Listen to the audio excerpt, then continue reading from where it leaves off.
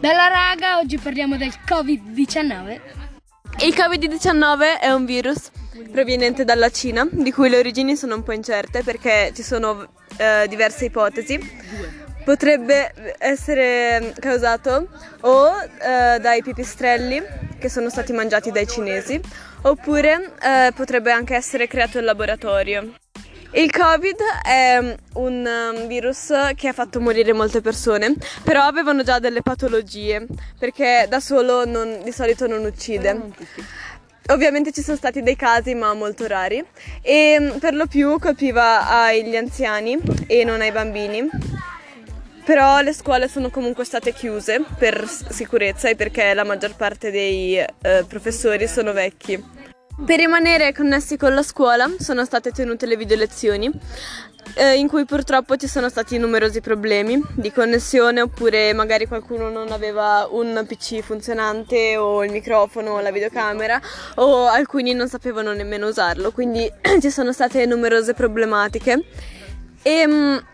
però alla fine è stato meglio di non far niente, perché almeno è passato un po' il tempo. Anche se erano un po' più noiose di andare a scuola normalmente, perché non si può parlare, non c'era l'intervallo, non si può andare sul pullman e quindi era un po' una rottura. Purtroppo durante la quarantena molti vivevano nei condomini, quindi non sono potuti uscire e fare movimento, e solo i più fortunati che avevano il giardino magari hanno sentito meno questo cambiamento, anche se comunque siamo un po' tutti ingrassati.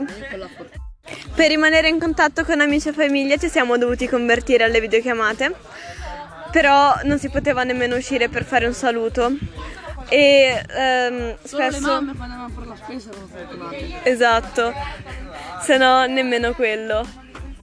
Abbiamo passato 3 mesi circa chiusi in casa e nessuno si era mai immaginato una cosa simile, eccetto Darwin, perché l'aveva scritto che sarebbe arrivata questa cosa, e anche altri veggenti. Comunque adesso è quasi passato, si può comunque vedere gli amici e la famiglia. Speriamo solo che a settembre non ci sia un'altra ondata. L'unica cosa positiva, giusto? Di avere una mascherina che nessuno ti riconosce. Prendete l'esempio di Totti. Lui va in giro per tutta Roma con la mascherina, uno che gli chiede un selfie non c'è stato. Noi siamo gli Umpa lumpa a mai più.